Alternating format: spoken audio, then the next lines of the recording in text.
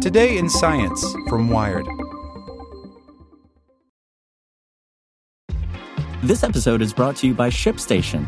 You know, some things take a lot of work, like sending little robots to far-off distant planets. And just as that's challenging, so too is running a successful e-commerce business, especially when there's so much to do. So I want to introduce you all to ShipStation. Now, I love using ShipStation because of its easy-to-use dashboard, which makes managing orders and printing labels a breeze and super smooth. Oh, and the customer service is just out of this world. It's exactly what you need to help grow your business. Sign up for your free 60-day trial at shipstation.com/technews. That's shipstation.com/technews. As a longtime foreign correspondent, I've worked in lots of places, but nowhere as important to the world as China. I'm Jane Perlez, former Beijing bureau chief for the New York Times. Join me on my new podcast, Face Off, U.S. versus China, where I'll take you behind the scenes in the tumultuous U.S.-China relationship. Find Face Off wherever you get your podcasts. Today in Science from Wired. NASA lands Ingenuity, the first ever Mars helicopter. The copter safely whirled its way up and back down, demonstrating the first powered, controlled flight on another planet. By Max G. Levy. Very early this morning, NASA flew a small drone helicopter that its latest rover had toted to Mars, marking humankind's first controlled and powered flight on another planet.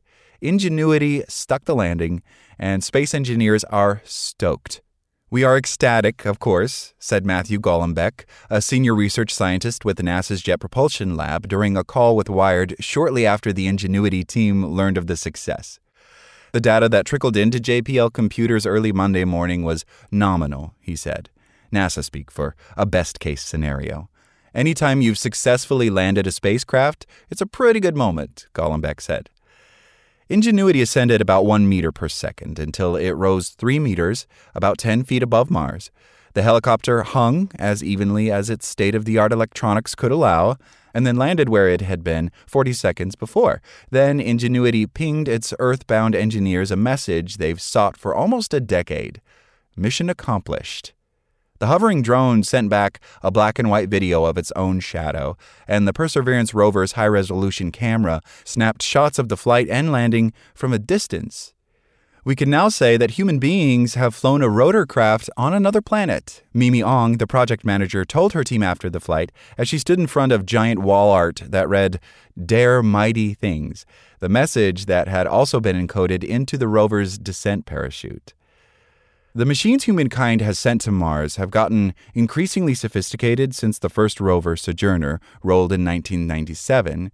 That robot put the first wheels on Mars, and its cousins, Spirit, Opportunity, and Curiosity, followed, carrying their suites of science experiments. But Perseverance, the largest of the bunch, which landed in February, has driven around the red planet with a helicopter in its belly. Ingenuity is NASA's first attempt at flying a drone on another planet. The space agency and the contractors who participated in its design want to glean lessons from its flight data to design bigger exploratory flyers for future missions. During a press conference held later Monday morning, Ong called it an absolutely beautiful flight. As she watched the video sent from the rover, "I don't think I can ever stop watching it over and over again," she said.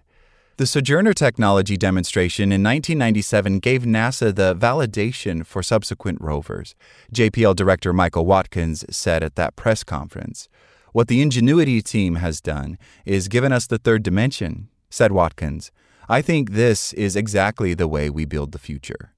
Ingenuity looks like a shiny four-legged mosquito rocking 2 sets of helicopter rotor blades and a solar panel on its head. It's about 2 feet tall, and its 15-inch legs keep it upright on jagged alien terrain. Its 4-foot-wide carbon fiber rotor blades spin ultra-fast to carry a body just big enough to house a battery, sensors, cameras, and the brain that makes each element work in concert. Flying on Mars is way different than flying on Earth. Gravity is 62% weaker there, but the atmosphere is 99% thinner and provides much less lift. It would be like flying a helicopter at an altitude of 100,000 feet on Earth, where the record for high flying is less than 41,000 feet for a helicopter and 85,000 feet for a plane.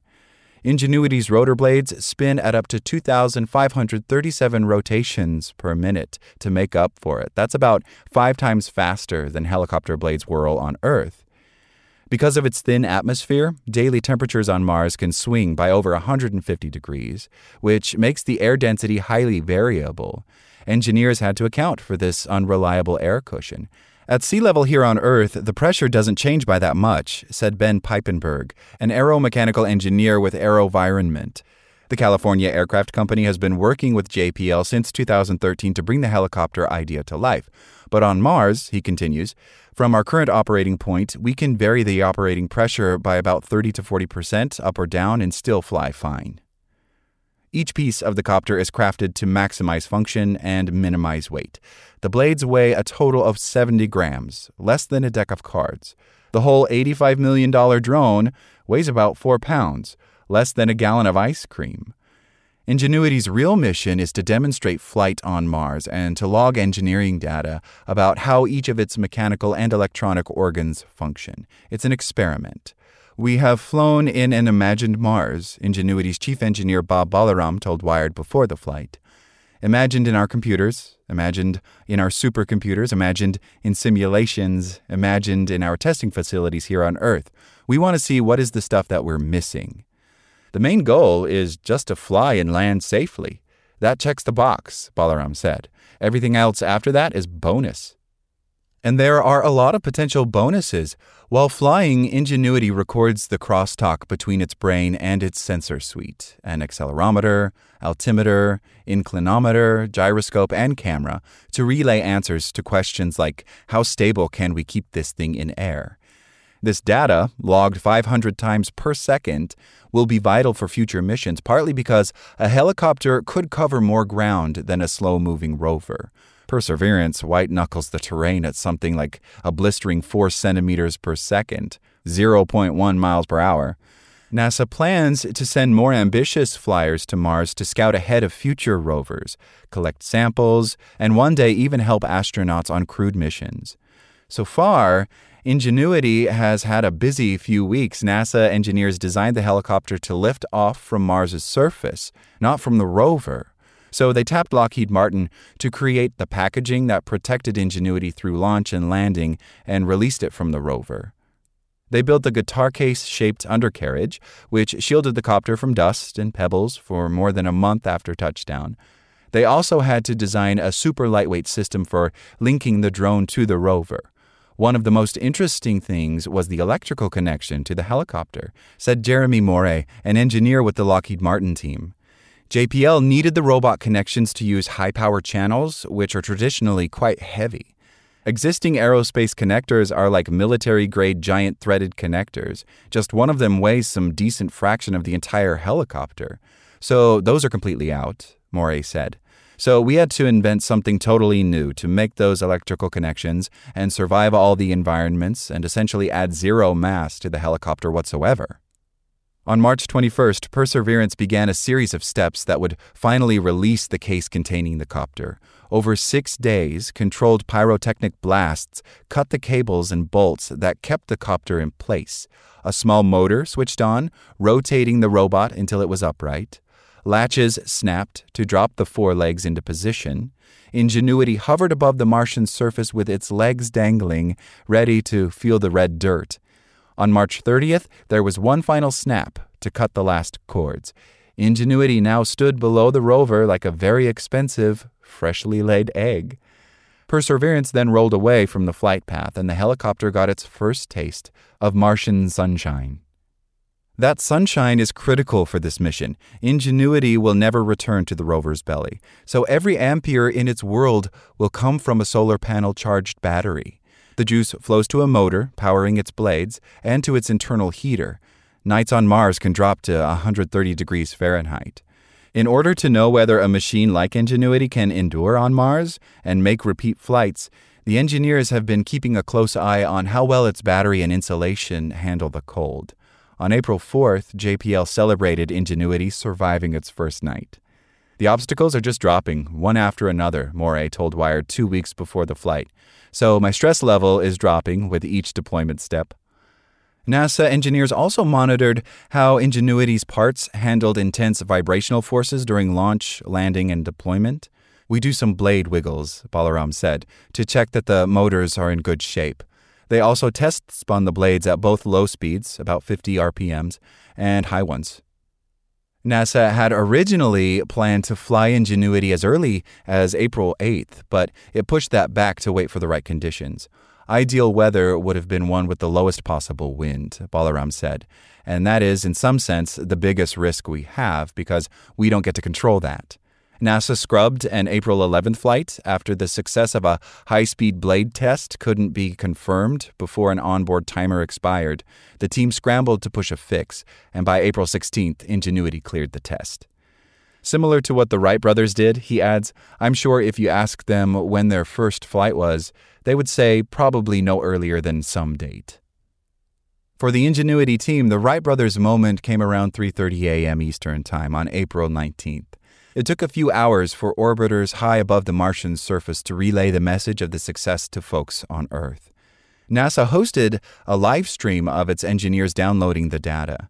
The scene felt less like an unboxing video and more like a waiting room. Team members sat around a long U-shaped table with a model of Ingenuity at the center, facing them all. It's flight night, woo, said Taryn Bailey, a JPL mechanical engineer, during an interview for the live stream, promising that Ingenuity's success would open a doorway for the human exploration of Mars. Just as she began answering a question from the public on the live stream, a team member radioed, "Data is trickling in." Then, around 6:52 a.m. Eastern Time, flight control confirmed success. The room erupted in claps and cheers as Ingenuity sent back a black and white photo of its own shadow taken while hovering. We now have our Wright brothers moment, Ong said during the live stream. Data plotted on graphs showing the helicopter's altitude shot up, leveled off, and dropped down, mirroring what the 4-pound drone had done 180 million miles away 3 hours earlier. History does tell us that soon after that first flight, Wilbur and Orville did go right back to work, she said. NASA engineers intended for this first flight to be similar to trial runs they've done in their 25-foot-wide Mars simulation chamber on Earth. Data from this flight will give engineers an apples-to-apples comparison of flying on a simulated Mars versus the real Mars. AeroVironment engineer Peipenberg said that lessons from Ingenuity are also teaching the company's engineers how to improve their telecom pseudo-satellites, which fly at 96,000 feet above Earth. Golombek, who cheerily told Wired he'd be celebrating the early morning landing with a pot of coffee, is particularly excited about the images Ingenuity will collect of Martian geology. When you're on the surface, your view is different than when you're up higher, Golombek said. Ingenuity's cameras will give NASA an unprecedented high-resolution vantage point. He continued to cover more area and go places that, of course, the rover can't go. Rovers can't mount steep inclines or terrain that's very soft or uneven, like Mars's ripples, but a helicopter couldn't care less about rugged terrain, and that's great news for people like Golombek who want to get a good aerial look at rocks. JPL confirmed during the press conference that Ingenuity's solar panels, batteries, and blades survived the flight and landing. All in all, it's in a perfect state, said Balaram. Using data from Ingenuity's many sensors, the engineers reconstructed every second of its flight, from its gentle pivot in midair to a light bounce upon landing. To see it now finally happen on Mars and happen exactly the way we imagined it is just a really incredible feeling, said Havard Grip, the copter's chief pilot at JPL during Monday morning's press conference. NASA plans to send Ingenuity on 4 more Martian flights. The second will explore flying laterally, and the third will let the copter venture farther away from its launch spot. Depending on what we see in the first 3, we will do something perhaps more bold or aggressive or adventurous, Balaram said of Flights 4 and 5. On Monday, Ong announced that the agency is targeting Thursday, April 22nd, for the second flight date. NASA also plans to switch on Perseverance's microphones during Ingenuity's future flights to hear what it sounds like from the rover's vantage point. But first, they want to be sure that the microphones don't interfere with communications. Over-preparing is the space agency's MO, but they are ready to be surprised. hopefully pleasantly surprised, said Balaram, by what they learned from flying the copter. Just like little Sojourner more than 20 years ago taught us how to operate a rover on Mars, he continues, that all comes from learning, and I'm not sure how you do learning without surprise. Like what you learned? Subscribe everywhere you listen to podcasts and get more science news at wired.com/science. Want to learn how you can make smarter decisions with your money? Well, I've got the podcast for you. I'm Sean Piles, and I host NerdWallet's Smart Money Podcast. Our show features our team of nerds, personal finance experts in credit cards, banking, investing, and more. And they'll help you make the most of your money while cutting through the clutter and misinformation in today's world of personal finance. You'll get clarity on strategies to help you build your wealth, invest wisely, shop for financial products, and plan for major life events. Listen to NerdWallet's Smart Money Podcast wherever you get your podcasts.